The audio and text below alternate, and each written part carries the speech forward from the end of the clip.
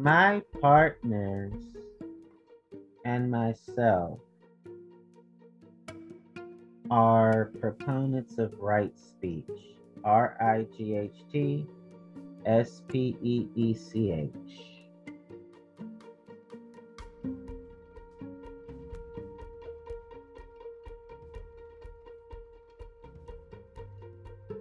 When I say partners, I'm referring to my sex partners. I want to talk about the concept of right speech when it comes to sex. My sex partners and I, when it comes to our sex life within our sexual settings, we don't do any of these things that I'm going to list off to you. We're never telling lies to each other when it comes to sex within our sexual settings. We're never backbiting each other when it comes to sex in our sexual settings. We're never slandering each other when it comes to sex in our sexual settings. We're never engaging in hate talk to each other when it comes to sex within our sexual settings. We're never engaging in enmity type of talk when it comes to sex within our sexual settings. We're never engaging in disunity talk when it comes to sex in our sexual settings. And we're never engaging in disharmonious talk when it comes to sex in our sexual settings. We're never engaging in harsh, rude, impolite, malicious, and abusive language to each other when it comes to sex in our sexual settings. We're never engaging in idle, useless, and foolish babble and gossip towards each other when it comes to sex in our sexual settings. And we're never engaging in harmful speech to each other when it comes to sex in our sexual settings. We abstain from all of these forms of wrong consistently and all the time. We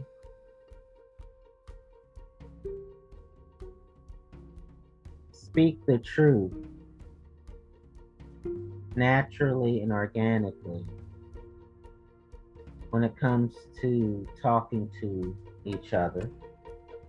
We use words that are friendly and benevolent towards each other when it comes to sex in our sexual settings. And remember, we speak truth to each other organically and naturally when it comes to sex in our sexual settings.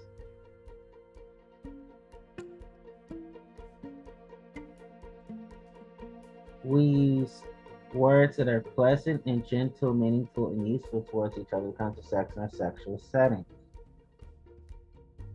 We do not speak carelessly to each other when it comes to sex in our sexual settings. We use speech that is at the right times and right places towards each other when it comes to sex in our sexual settings. And if we're not able to say our useful languages towards each other, we keep noble silence because we know that we're in the wrong places and at the wrong times for our useful speech. Of course, I now want to obviously say that we use right speech outside of our sexual settings. We use right speech outside of our sex lives. Of course, we never engage in any of these kinds of wrongs that I mentioned earlier outside of our sex life and outside of our sexual settings. So, how we are in sex in terms of speaking to each other and communicating and being silent when we need to, for all these ways when it comes to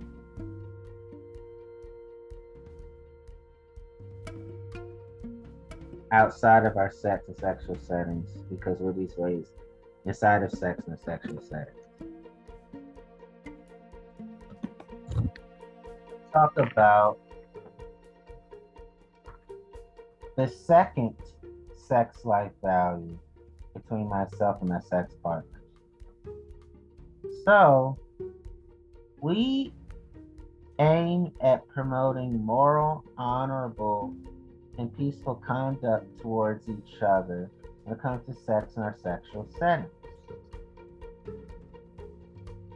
We communicate to each other the importance of abstaining from stealing, from dishonest dealings, from unethical and inhumane sexual intercourse, and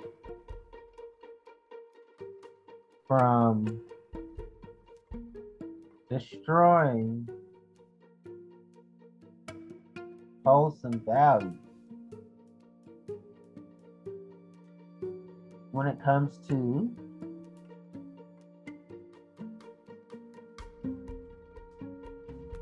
our sex life in our sexual settings.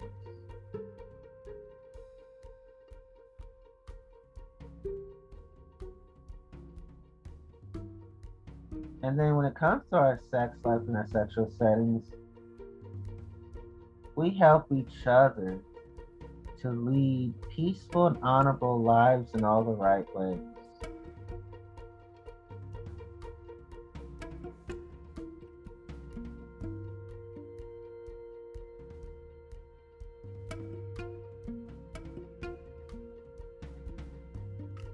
So that's something I really wanted to say.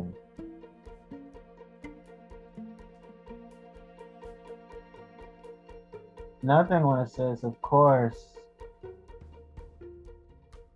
we have right actions outside of our sex life, outside of our sexual settings. We do help others to lead peaceful and honorable lives in all the right ways, and that we do promote more honorable and peaceful conduct outside of our sex life, outside of our sexual settings. You heard me say that a lot because I want to bring perspectives on sex that people don't think about.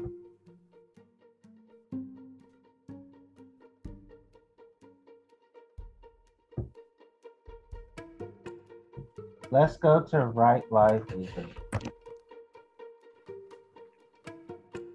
I'm gonna really put all the right livelihood in my own words.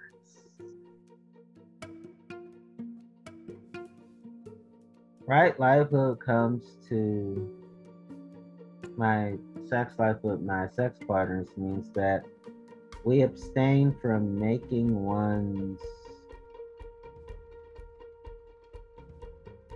living through lifestyles that brings harm to each other,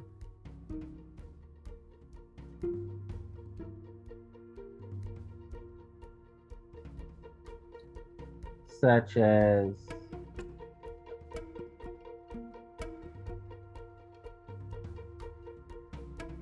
unnecessary killings,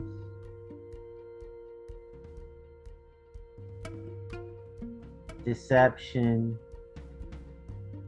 unnecessary violence,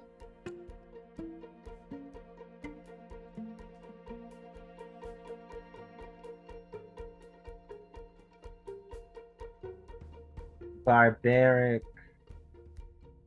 exchanging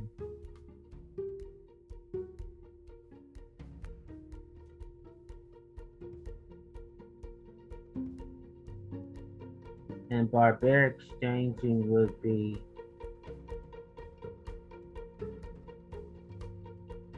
giving each other trauma complexes, unnecessary abuse, unnecessary victimization,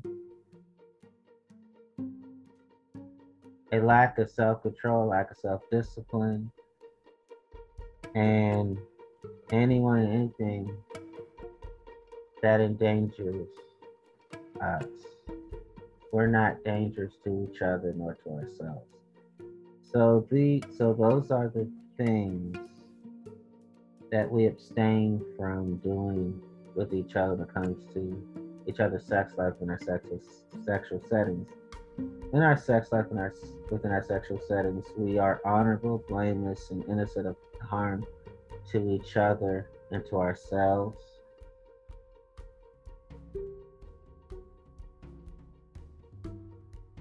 When it comes to our sex life, we are promoting a happy, a harmonious life.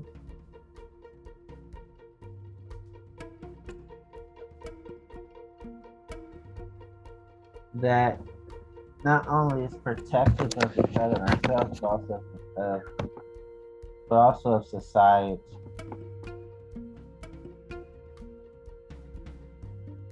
There's no unjust anything and no kind of evil comes to our sex lives in our sexual settings. My partners and of course we are of right livelihood outside of our sex lives, outside of our sexual settings too. My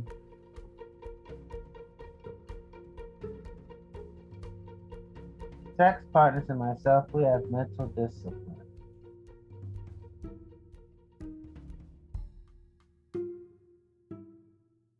Again, we have mental discipline, myself and my partners, when it comes to our sex life and our sexual setting. I'm going to explain more of our mental discipline of what I'm talking about.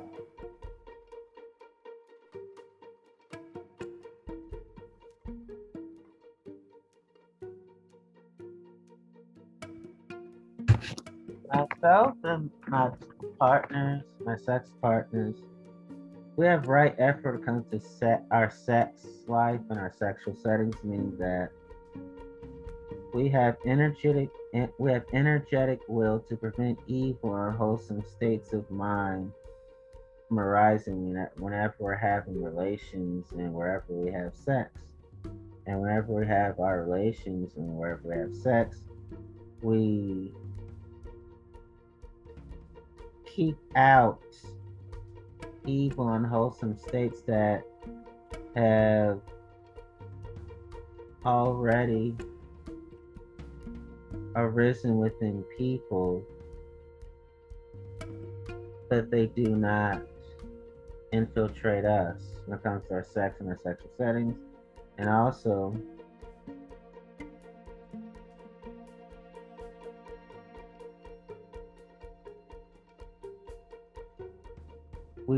we produced to cause to arise good and wholesome states of mind, not yet risen in so many people, but very much arisen within ourselves, myself and my partners, our sex and our sexual settings. And we develop and bring to perfection the good and wholesome states of mind already present in each other and others when it comes to our sex and our sexual settings. And yes, we engage in right effort outside of our sex life and outside of our sexual setting.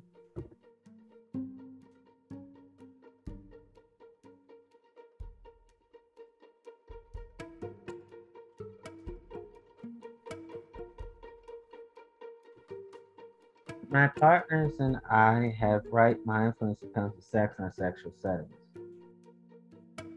So that means that when it comes to our sex and when it comes to our sex life and our sexual settings, my sex partners and myself are diligently aware, mindful, and attentive with regard to the activities of our bodies, our sensations, and our feelings, our activities of our minds, our ideas, our thoughts, our conceptions, and our things. When it comes to my sex life with my sex partners within our sexual settings, we are clearly aware of all forms of our feelings and our sensations, pleasant, unpleasant, and neutral, of how They disappear and appear within ourselves together. Um, Concerning the activities of our minds, comes to our sex life and our sexual settings. We are aware whether our minds is at peace or struggling to be at peace. We are aware that our minds are not deluded, not polluted, not distracted.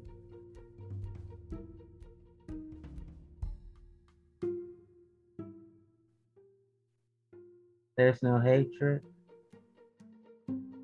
within our sex life and our sexual settings, and we're very much concentrated on each other 100%. And if we're struggling to be at peace, we don't have sex at that moment. Because sex is not going to make it any better.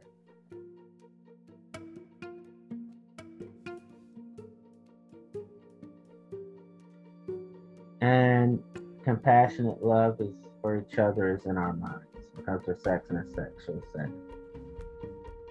And we are aware of all movements of our minds, how they arise and disappear, how they stay, and how they go.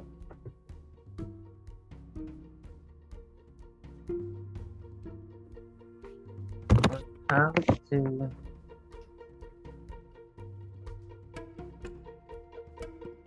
our my sex life and my partners within our sex and our sexual settings, as regards to our ideas, our thoughts, our conceptions, and our things, we know their natures, how they appear, disappear, how they are developed, how they are suppressed, destroyed, and so on.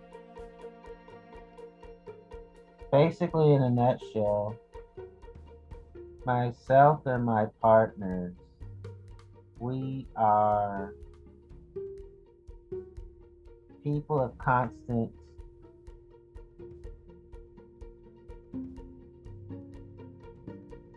maturity when it comes to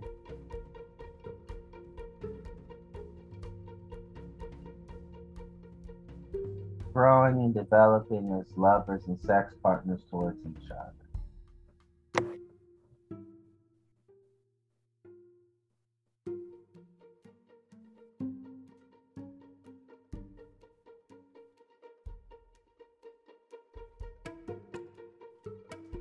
Myself and my partners, we are of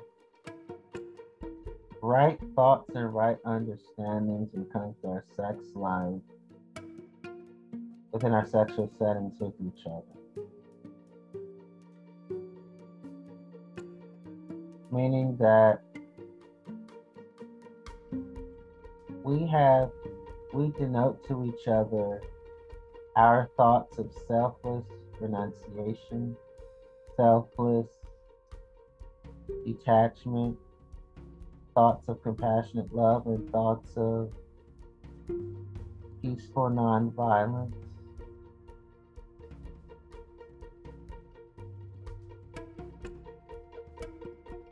Because we don't have thoughts of selfish desire, we don't have thoughts of ill will, we don't have thoughts of hatred, we have thoughts of violence because of our sex life and our sexual settings.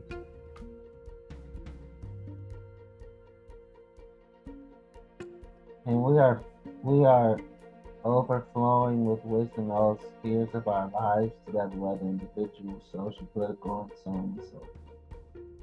Because we are of true wisdom, being endowed with these noble qualities. We're grouped on the side of wisdom. All when it comes to our sex life within our sexual settings. So right thoughts are part of our sex life and our sexual settings. And we're also a part of intellectual perfection, moral excellence, and inner beauty when it comes to our sex life and our sexual settings. We are self-disciplined in body, word, behind self-development and self-fine-tuning when it comes to our sex life and our sexual settings. Right understanding is part of our sex life and our sexual understandings too, because we're understanding of our things as they are, and we explain our things as they really are.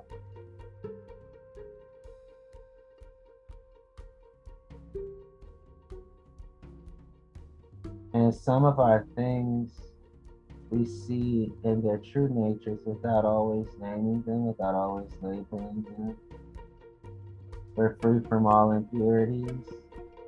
We're fully developed through meditation. We have an accumulated memory. We have an intellectual grasping of the subject according to certain given data. Our understanding is knowledge, and our highest wisdom and understanding is ultimate reality.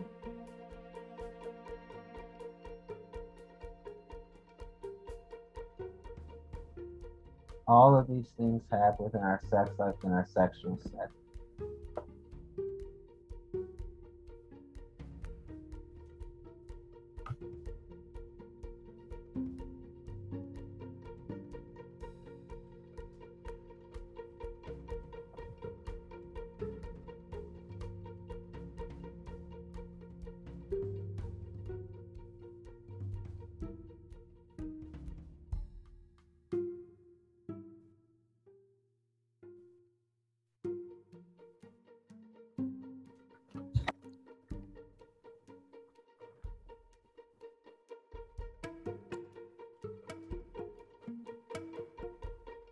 And my partners and I, we have right concentration when it comes to our sex life and our sexual setting.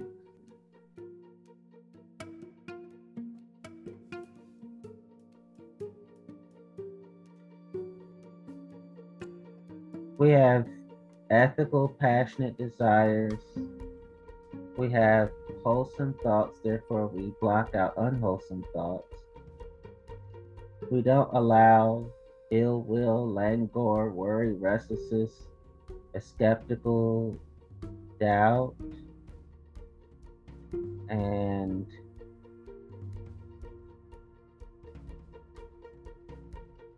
coveting to be a part of our sex lives and our sexual settings. So all those things are discarded from sex life and our sexual settings. And if we do have skeptical doubt, it's more about skeptical doubt towards the sexual hurts, habits, hangups that we were taught, and we are actively healing from sexual hurts, sexual habits, and sexual hangups that are and were traumatic for us. When it comes, all these things come from our sex life and our sexual settings, so we have feelings of joy and happiness that maintain along with certain mental activities such as deep breathing and positive affirmations, all helpful towards our sex life and our sexual settings. We have mindful equanimity, disposition of happiness, active sensations, more feelings of joy, blocking out sorrow, unhappiness,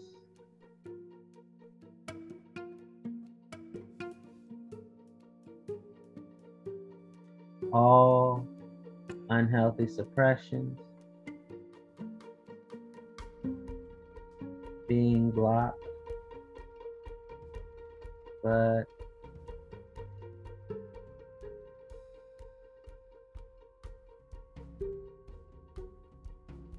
again, we have all sorrows and happiness and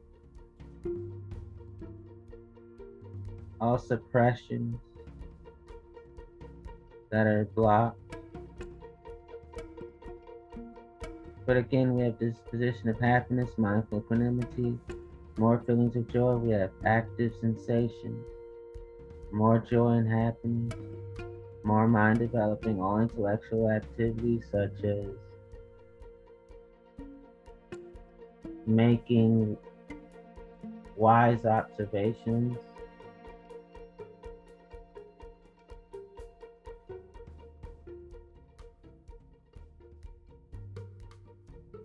and we're multi-pointers, not one-pointers.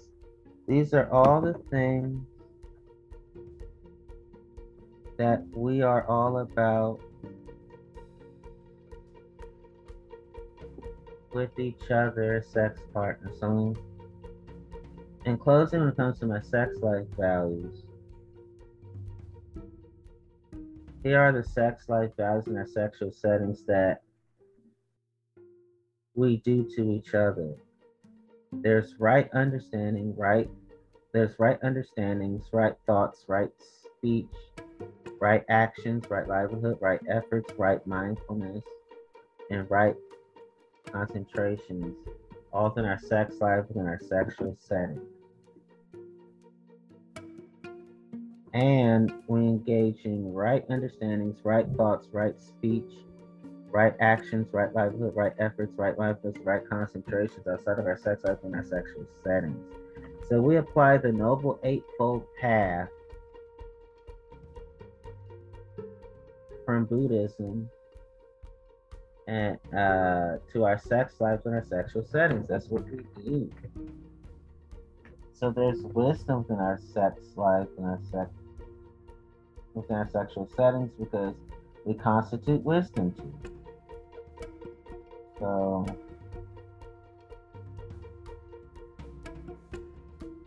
we allow ourselves to just be freely, staying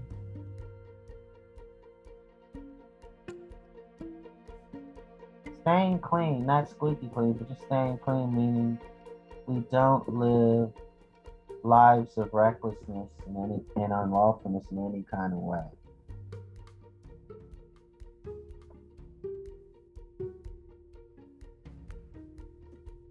We choose each other. And I want to say that when it comes to my adult entertainment life that I'll have in the future, when it comes to myself and my co-stars, porn co-stars, we have right understandings, right thoughts, right speech, right actions, right livelihood, right efforts, right mindfulness, right concentrations when it comes to each other. When it comes to my partners that are not in the world of porn off screen, we have right understandings, right thoughts, right speech, right actions, right livelihood, right efforts, right mindfulness, and right concentration when it comes to each other. Wow.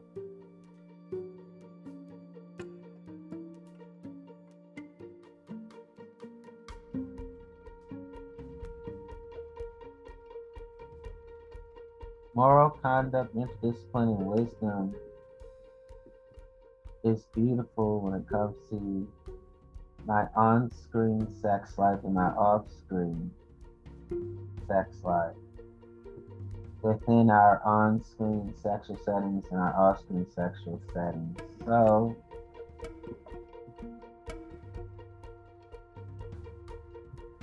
that shows you my sex life.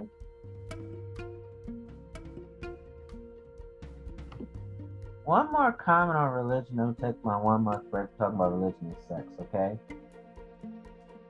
I noticed that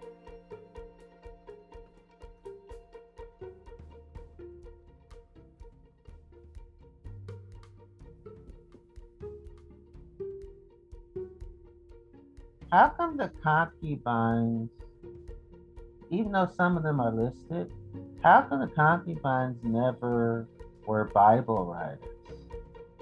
How come most of the women that are said to exist in the Bible, how come most of them were not Bible writers, whether they were wives or concubines or moms? Not all of them had written, not all of them had written accounts within the Bible, which I find to be problematic. How come their stories are not told, but the male stories about their perspective of them are told? I think that is just awful and dreadful to me.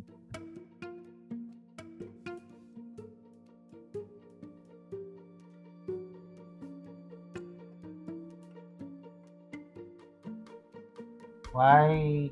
I don't understand the sex shaming, the slut shaming, the kink shaming.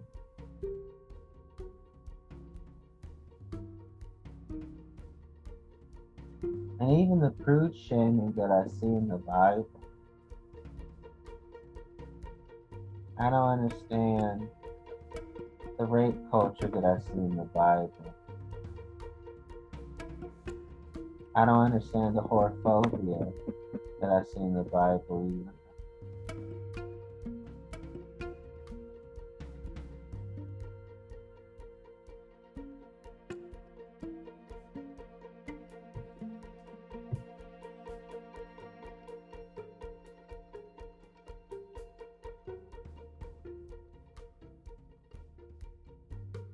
They're just things that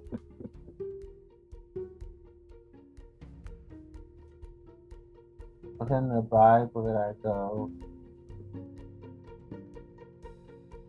how is that the will of God?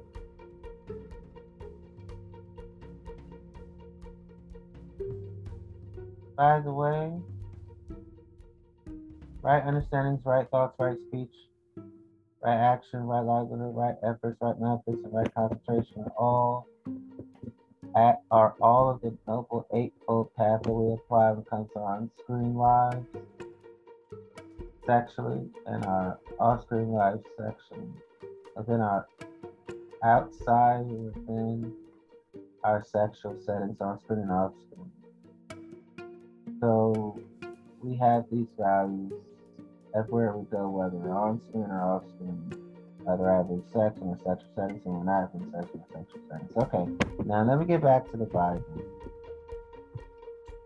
I do feel that as I have kept reading the Bible,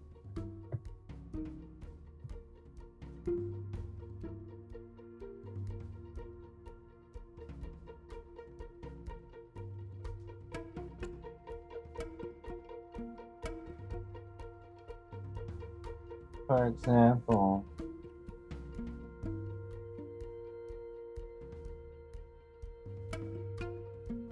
how come there are terminologies and nouns and verbs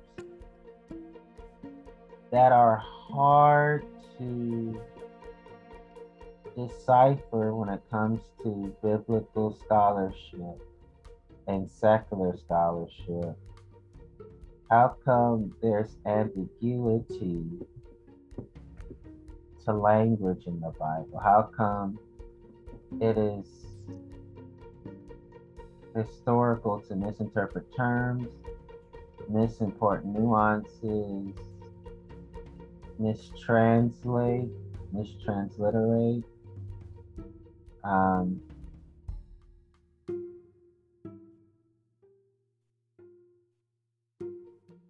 to misinterpret euphemisms,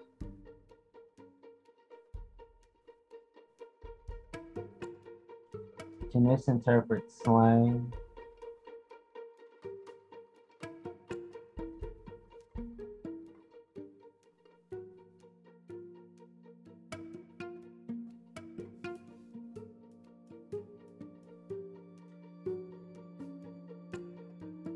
and to misinterpret meanings and contexts. Those are other reasons why I'm not a religious person.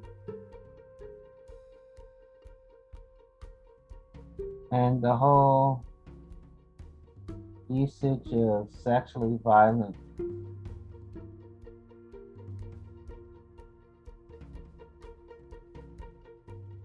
metaphors contribute more to my disillusionment with religion.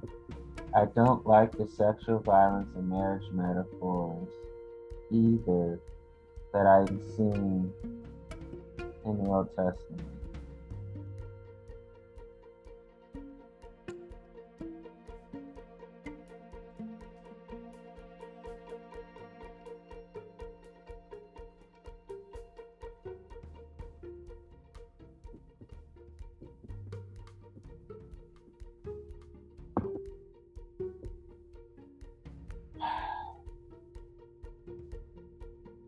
I'm very much free in my soul about how I interpret religion.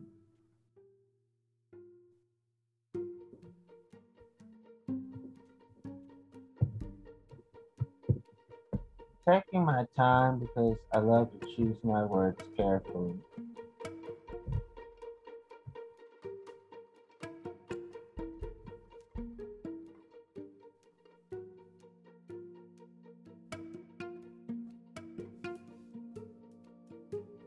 So,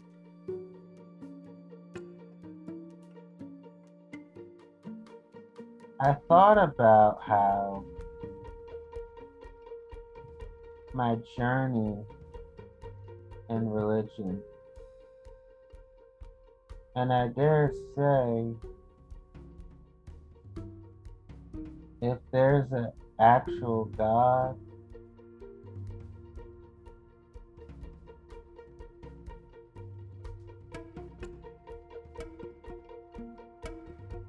that God is totally different than the God of religious texts and pious canons and faith-based anthologies. I'm not ruling out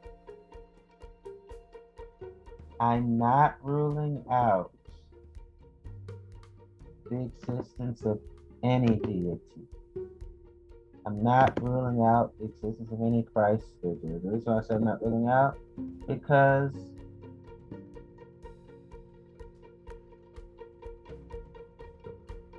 there could be evidence one day that can give us the full truth, or we'll just never know.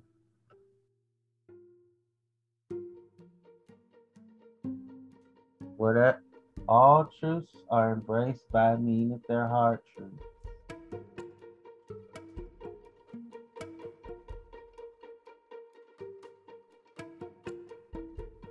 I interpret all religious texts with allegories and analogies.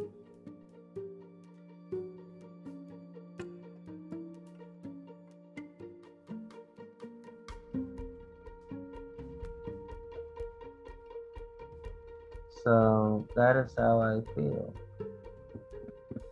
Am I a person who does not go to any house of worship every week? That would be correct. I'm not that type of person. Would I be the type of person that would serve in ministry every week? I'm not that type of person either. So that's what makes me a secularist. I do not live my life feeling compelled to live by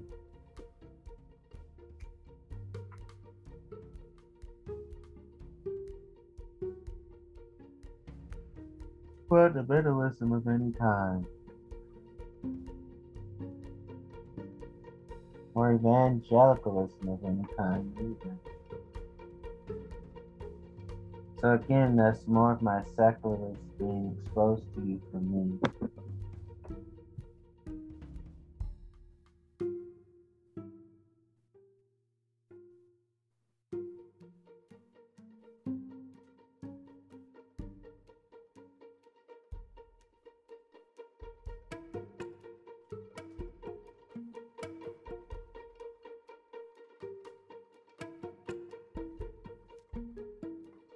I thought about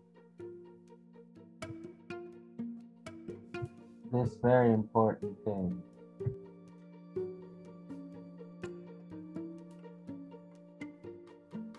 This sums up my view of Jesus of history. This is NBCnews.com, July 19, 2013, by Morning Joe Stab. An excerpt from Reza Aslan's Zella introduction. It is a miracle that we know anything at all about the man called Jesus of Nazareth, the itinerant preacher wandering from village to village, clamoring about the end of the world. A band of ragged followers trailing behind was a common sight in Jesus' time, so common in fact that it had become kind of a caricature among the Roman elite. In a farcical passage about just such a figure, the Greek philosopher Celsus imagines a Jewish holy man roaming the Galilean countryside, shouting to no one in particular, "I am God," or the servant of God, or a divine spirit, "but I am coming, for the world is already the throes of destruction, and you will soon see me coming with the power of heaven." The first century was an era of apocalyptic expectation among the Jews of Palestine, Roman designation for the vast tract of land encompassing modern-day Israel/Palestine, as well as large parts of Jordan, Syria, and Lebanon. Countless prophets, preachers, and messiahs tramped through the Holy Land, delivering messages of God's imminent judgment. Many of these so-called quote-unquote false messiahs we know by name. A few are even mentioned in the New Testament. The prophet Theudas, according to the book of Acts, had 400 disciples before Rome captured him and cut off his head. A mysterious, charismatic figure known only as the Egyptian raised an army of followers in the desert, nearly all of whom were massacred by Roman troops. In 4 BCE, the year in which most scholars believe Jesus of Nazareth was born, a poor shepherd named Athrongus put a diadem on his head and crowned himself king of the Jews. He and his followers were brutally cut down by a legion of soldiers. Another messianic aspirant, called simply the Samaritan, was crucified by Pontius Pilate, even though he raised no army and in no way challenged Rome, an indication that the authorities, sensing the apocalyptic fever in the air, had become extremely sensitive to any hint of sedition. There was Hezekiah, the bandit chief, Simon of Perea, Judas the Galilean, his grandson Menahem, Simon son of Goria, and Simon son of Kashba, all of whom declared messianic ambitions, all of whom were executed by Rome for doing so. Add to this list the Essene sect, SCCT, some of whose members lived in seclusion atop the dry plateau of Qumran on the northwestern shore of the Dead Sea, the first century Jewish revolutionary party known as the Zealots, who helped launch a bloody war against Rome, and the fearsome bandit assassins whom the Romans dubbed the Sicarii, the Dagger Men, and the picture that emerges of first century Palestine is of an era awash in messianic energy. It is difficult to place Jesus of Nazareth squarely within any of the known religio-political movements of his time. He was a man of profound contradictions, one day preaching a message of racial exclusion. "I was sent solely to the lost sheep of Israel," Matthew chapter 5, verse 24. The next of benevolent universalism, "Go and make disciples of all nations," Matthew chapter 28, verse 19. Sometimes calling for unconditional peace. "Blessed are the peacemakers, for they shall be called the sons of God," Matthew chapter 5, verse 9. Sometimes promoting violence and conflict. "If you do not have a sword, go sell your cloak and buy one," Luke chapter 22, verse 36.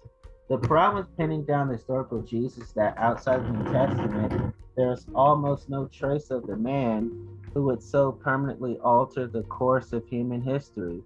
The earliest and most reliable non-biblical reference to Jesus comes from the first century Jewish historian Flavius Josephus, died 100 CE. Dated 100 CE. Okay, that's the date. In a brief, throwaway passage in Antiquities, Josephus writes of a fiendish Jewish high priest named Ananus who, after the death of the Roman governor Festus, unlawfully condemned a certain James, the brother of Jesus, the one they call Messiah, to stoning for transgression of the law. The passage moves on to relate what happened to Ananus after the new governor Albinus finally arrived in Jerusalem. Fleeting and dismissive as this solution may be, the phrase the one they call Messiah is clearly meant to express derision. It nevertheless contains enormous significance for those searching for any sign of the historical Jesus. In a society without surnames, a common name like James required a specific appellation, a place of birth or a father's name to distinguish it from all the other men named James roaming around Palestine, hence Jesus of Nazareth. In this case, James's appellative was provided by his fraternal connection to someone with whom Josephus assumes his audience would be familiar. The passage proves not only that Jesus, the one they call Messiah, probably existed, but that by the year 94 CE, when the Antiquities was written, he was widely recognized as the founder of a new and enduring movement. It is that movement, not its founder, that receives the attention of second century historians like Tacitus, the date 118, and Pliny the Younger, date 113, both of whom mention Jesus of Nazareth but reveal little about him, save for his arrest and execution, an important historical note, as we shall see, but one that sheds little light on the details of Jesus' life. We are therefore left with whatever information can be gleaned from the New Testament. The first written testimony we have about Jesus of Nazareth comes from the epistles of Paul, the follower of Jesus who died sometime around 66 CE. Paul's first epistle, 1 Thessalonians, can be dated between 48 and 50 CE, some 2 decades after Jesus' death. The trouble with Paul, however, is that he displays an extraordinary lack of interest in historical Jesus. Only 3 scenes from Jesus' life are ever mentioned in his epistles: the Last Supper, 1 Corinthians chapter 11, verse 23 through 26; the crucifixion, 1 Corinthians chapter 2, verse 2; and most crucially for Paul, the resurrection, without which he claims our preaching is empty and your faith is in vain, 1 Corinthians chapter 15, verse 14. Paul may be an excellent source for those interested in the early formation of Christianity, but he's a poor guide for uncovering the historical Jesus.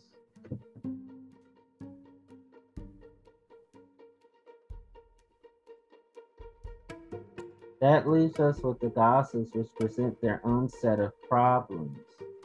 First of all, one must recognize that with the possible exception of the Gospel of Luke, none of the Gospels we have were written by the person after whom they are named. That is true of most of the books in the New Testament. Such so-called pseudepigraphical books, such so-called pseudepigraphical works, or works attributed to but not written by a specific author, were extremely common in the ancient world and should by no means be thought of as forgeries. Naming a book after a person is a standard way of reflecting that person's beliefs or representing their school of thought. Regardless, the Gospels are not, nor were they ever meant to be, a historical documentation of Jesus' life. These are not eyewitness accounts of Jesus' words and deeds. They are testimonies of faith composed by communities of faith written many years after the events they describe. Simply put, the Gospels tells us about Jesus the Christ, not Jesus the man. The most widely accepted theory of the formation of the Gospels, the two-source theory, holds that Mark's account was written first, after 70 CE. Some 4 decades after Jesus' death, Mark had at his disposal a collection of oral and perhaps a handful of written traditions that had been passed around by Jesus' earliest followers for years. By adding a chronological narrative to this jumble of traditions, Mark created a wholly new literary genre called gospel, Greek for good news. Yet Mark's gospel is a short and somewhat unsatisfying one for many Christians. There is no infancy narrative. Jesus simply arrives one day on the banks of the Jordan River to be baptized by John the Baptist. There are no resurrection appearances. Jesus is crucified. His body is placed in a tomb. A few days later, the tomb is empty. Even the earliest Christians were left wanting by Mark's brusque account of Jesus' life and ministry, and so it was left to Mark's successors, Matthew and Luke, to improve upon the original text. 2 decades after Mark, between 90 and 100 CE, the authors of Matthew and Luke, working independently of each other with Mark's manuscript as a template, updated the gospel story by adding their own unique traditions, including 2 different and conflicting infancy narratives as well as a series of elaborate resurrection stories to satisfy their Christian readers. Matthew and Luke also relied on what must have been an early, fairly well-distributed collection of Jesus' sayings that scholars have termed Q, German for quell or source. Although we no longer have any physical copies of this document, we can infer its contents by compiling those verses that Matthew and Luke share in common, but that do not appear in Mark. Together, these 3 Gospels, Mark, Matthew, and Luke, became known as the Synoptics, Greek for viewed together, because they more or less present a common narrative and chronology about the life and ministry of Jesus, one that is greatly at odds with the 4th Gospel, John, which was likely written soon after the close of the 1st century between 100 and 120 CE. These then are the canonized Gospels. They are not the only Gospels. We now have access to an entire library of non-canonical scriptures written mostly in the 2nd and 3rd centuries that provides a vastly different perspective on the life of Jesus of Nazareth. These include the Gospel of Thomas, the Gospel of Philip, the Secret Book of John, the Gospel of Mary Magdalene, and a host of other so-called Gnostic writings discovered in Upper Egypt near the town of Nag Hammadi in 1945. Though they were left out of what will ultimately become the New Testament, these books are significant that they demonstrate the dramatic divergence of opinion that existed over who Jesus was and what Jesus meant, even among those who walked with him, who shared his bread and ate with him, who heard his words and prayed with him. In the end, there are only 2 hard historical facts about Jesus of Nazareth upon which we can confidently rely. The first is that Jesus was a Jew who led a popular Jewish movement in Palestine at the beginning of the 1st century. The second is that Rome crucified him for doing so. This is the beginning of 1st century CE when he was leading that popular Jewish movement in Palestine. By themselves, these 2 facts cannot provide a complete portrait of the life of a man who lived 2,000 years ago. But when combined with all we know about the tumultuous era in which Jesus lived, and thanks to the Romans, we know a great deal. These 2 facts help paint a picture of Jesus of Nazareth that may be more historically accurate than the one painted by the Gospels. Indeed, the Jesus that emerges from this historical exercise, a zealous revolutionary swept up, as all Jews of the era were, in the religious and political turmoil of 1st century Palestine. Bears little resemblance to the image of the gentle shepherd cultivated by the early Christian community. Consider this: crucifixion was a punishment that Rome reserved almost exclusively for the crime of sedition. The plaque the Romans placed above Jesus' head as he writhed in pain, King of the Jews, was called a titulus, and despite common perception, was not meant to be sarcastic. Every criminal who hung on a cross received a plaque declaring the specific crime for which he was being executed. Jesus' crime in the eyes of Rome was striving for kingly rule. Example, treason, the same crime for which nearly every other messianic aspirant of the time was killed. Nor did Jesus die alone. The Gospels claim that on either side of Jesus hung men who in Greek are called leste, a word often rendered into English as thieves, but actually meant bandits. It was the most common Roman designation for an insurrectionist or rebel.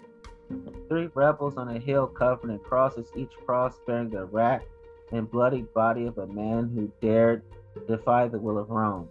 That image alone should cast doubt upon the Gospels' portrayal of Jesus as a man of unconditional peace, almost wholly insulated from the political upheavals of his time.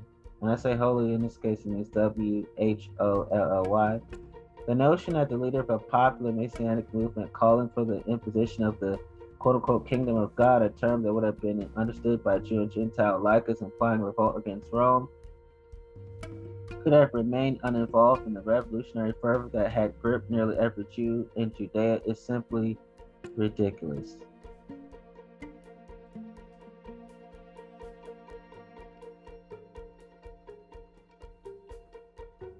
Why would the gospel writers go to such lengths to temper the revolutionary nature of Jesus' message and movement? To answer this question, we must first recognize that almost every gospel story written about the life and mission of Jesus of Nazareth was composed after the Jewish rebellion against Rome in 66 CE. In that year, a band of Jewish rebels, spurred by their zeal for God, roused their fellow Jews in revolt. Miraculously, the rebels managed to liberate the Holy Land from the Roman occupation. For 4 glorious years, the city of God was once again under Jewish control. Then in 70 CE, the Romans returned after a brief siege of Jerusalem.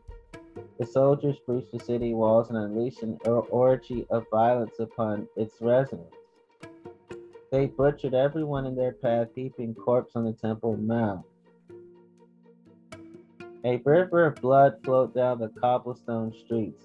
When the massacre was complete, the soldiers set fire to the temple of God. The fire spread beyond the Temple Mount, engulfing Jerusalem's meadows. The farms, olive trees, everything burned. So complete was the devastation wrought upon the holy city that Josephus writes, there was nothing left to prove Jerusalem had ever been inhabited. Tens of thousands of Jews were slaughtered. The rest were marched out of the city in chains. The spiritual trauma faced by the Jews in the wake of that catastrophic event is hard to imagine. South from the land promised them by God forced to live as outcasts among the pagans of the Roman Empire. The rabbis of the 2nd century gradually and deliberately divorced Judaism for the radical Messianic nationalism that had launched the ill-fated war with Rome. Torah replaced the temple in the center of Jewish life, and rabbinic Judaism emerged. The Christians too felt the need to distance themselves from the revolutionary zeal that had led to the sacking of Jerusalem. Not only because it allowed the early church to ward off the wrath of the deeply vengeful Rome, but also because of the Jewish religion having become pariah, the Romans had become the primary target of the church's evangelism. Thus began the long process of transforming Jesus from a revolutionary Jewish nationalist into a peaceful, spiritual leader with no interest in earthly matter. That was a Jesus the Romans could accept, and in fact did accept 3 centuries later with the Roman Emperor Flavius Theodosius, dated 395, made the itinerant Jewish preachers movement the official religion of the state, and what we now recognize as Orthodox Christianity was born. The book is an attempt to reclaim as much as possible Jesus of history, the Jesus before Christianity. The politically conscious Jewish revolutionary who 2,000 years ago walked across the Galilean countryside, gathering followers for a messianic movement with the goal of establishing the kingdom of God, but whose mission failed when, after a provocative entry to Jerusalem and a brazen attack on the temple, he was arrested and executed by Rome for the crime of sedition. It is also about how, in the aftermath of Jesus' failure to establish God's reign on earth, his followers reinterpret not only Jesus' mission and identity, but also the very nature and the definition of the Jewish Messiah. There are those who consider such an endeavor to be a waste of time, believing the Jesus of history to be irrevocably lost and incapable of recovery. Long gone are the heady days of the quest for the historical Jesus in quotations, when scholars confidently proclaim that modern scientific tools and historical research allow us to uncover Jesus' true identity. The real Jesus no longer matters, these scholars argue. We should focus instead on the only Jesus that is acceptable to us, Jesus the Christ. Granted, writing a biography of Jesus of Nazareth is not like writing a biography of Napoleon Bonaparte. The task is somewhat akin to putting together a massive puzzle with only a few of the pieces in hand.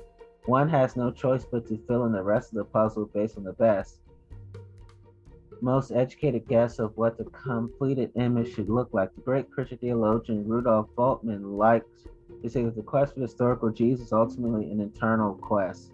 Scholars tend to see the Jesus they want to see. Too often they see themselves their own reflection and image of Jesus they have constructed. And yet that best, most educated guess may be enough to, at the very least, question our most basic assumptions about Jesus of Nazareth. If we expose the claims of the Gospels to the heat of historical analysis, we could purge the scriptures of their literary and theological flourishes and forge a far more accurate picture of the Jesus of history. Indeed, if we commit to placing Jesus firmly within the social, religious, and political context of the era in which he lived, an era marked by the slow burn of revolt against Rome that would forever transform the faith and practice of Judaism, then in some ways, his biography writes itself. The Jesus that is uncovered in the process may not be the Jesus we expect. He certainly will not be the Jesus that most modern Christians will recognize, but in he is the only Jesus that we possess by historical means. Everything else is a matter of faith. I would say that when the Romans crucified Jesus, I think it was sarcastic just for him. And when it says King of the Jews, because he was challenging Rome economically, politically, and socially and governmentally. So I think it was sarcastic, at least just for him, when they put the King of the Jews sign above him. And I do think that a lot of scholars are saying that the book of Revelation is a forgery. So there could be more than one Bible book that is potentially forgeries, according to academic scholarship, academic scholars.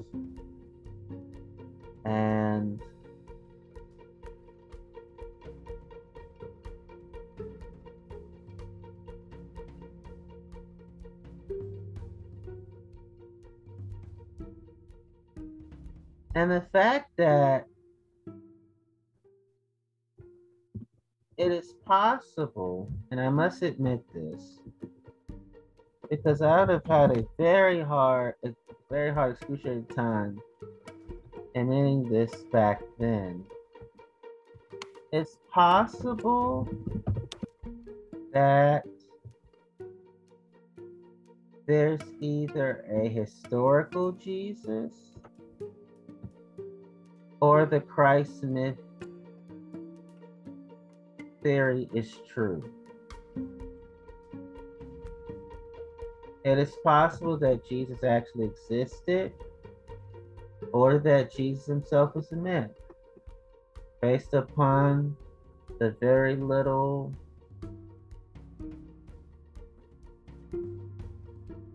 details of Jesus historically. Either or, one is the truth. I don't know which one, honestly. I would like to think he existed, but based upon little information we have, my inquiring mind wants to know, what is the truth on that?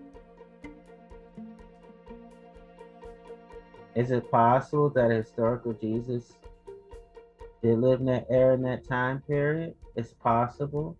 But was he the Christ? That's an unfilled blank for me. My inquiring mind wants to know. When I say unfilled blank, it means the concept is so above my comprehension that it's that big of a complexity. It's not just simply yes or no, because there's so many layers attached to the concept of quote unquote Christ. And now when the author I just read, you said Jesus Christ, he's talking about how modern Christians see him. How people even call him Christ because that's how widespread the early church talked about him. And now most people will say Jesus Christ. Even if they don't believe in him, they'll say Jesus Christ if they're like amazed at something or disappointed in something or even having sex. So just because you say Jesus and Christ, it doesn't mean you actually believe he's Christ. Some people are that way.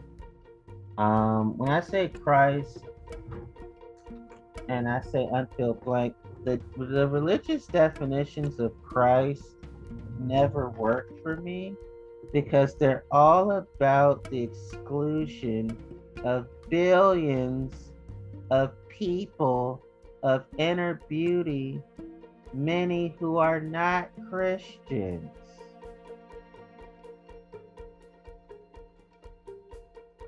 And the religious definitions of deities never work for me because it's all about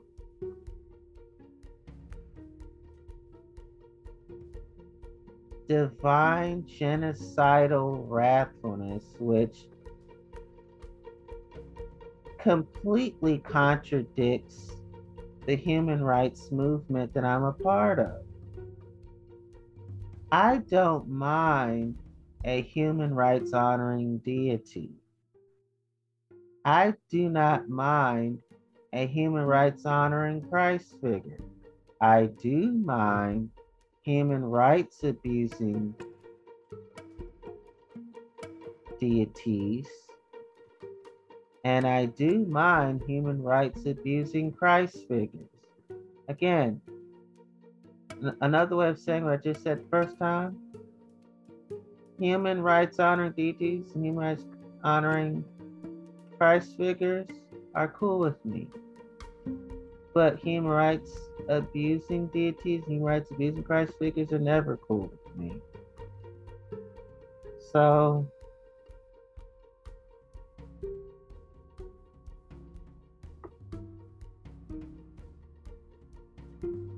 salvation, eternal life, new last Adam, I don't like the religious definitions of those terms. I don't like the religious definitions of any term. I don't like the religious definitions of religious terms. And I don't like the religious definitions of secular terms because they're all about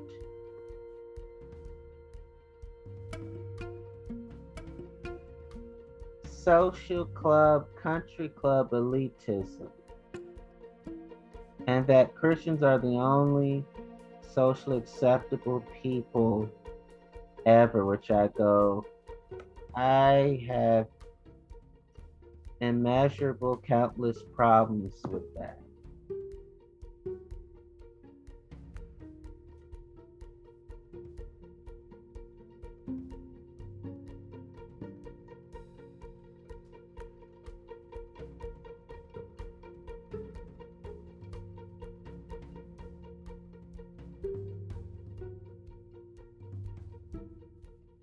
So I just want to say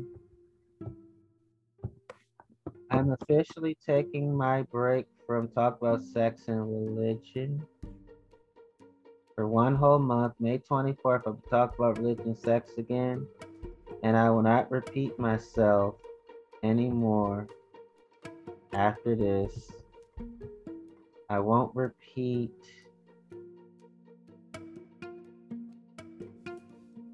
the whole 1 month thing. This is really it this time.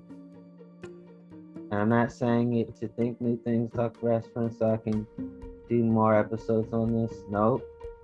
This is it. This is the final curtain call. I'm done. Over and out. Ain't no doubt.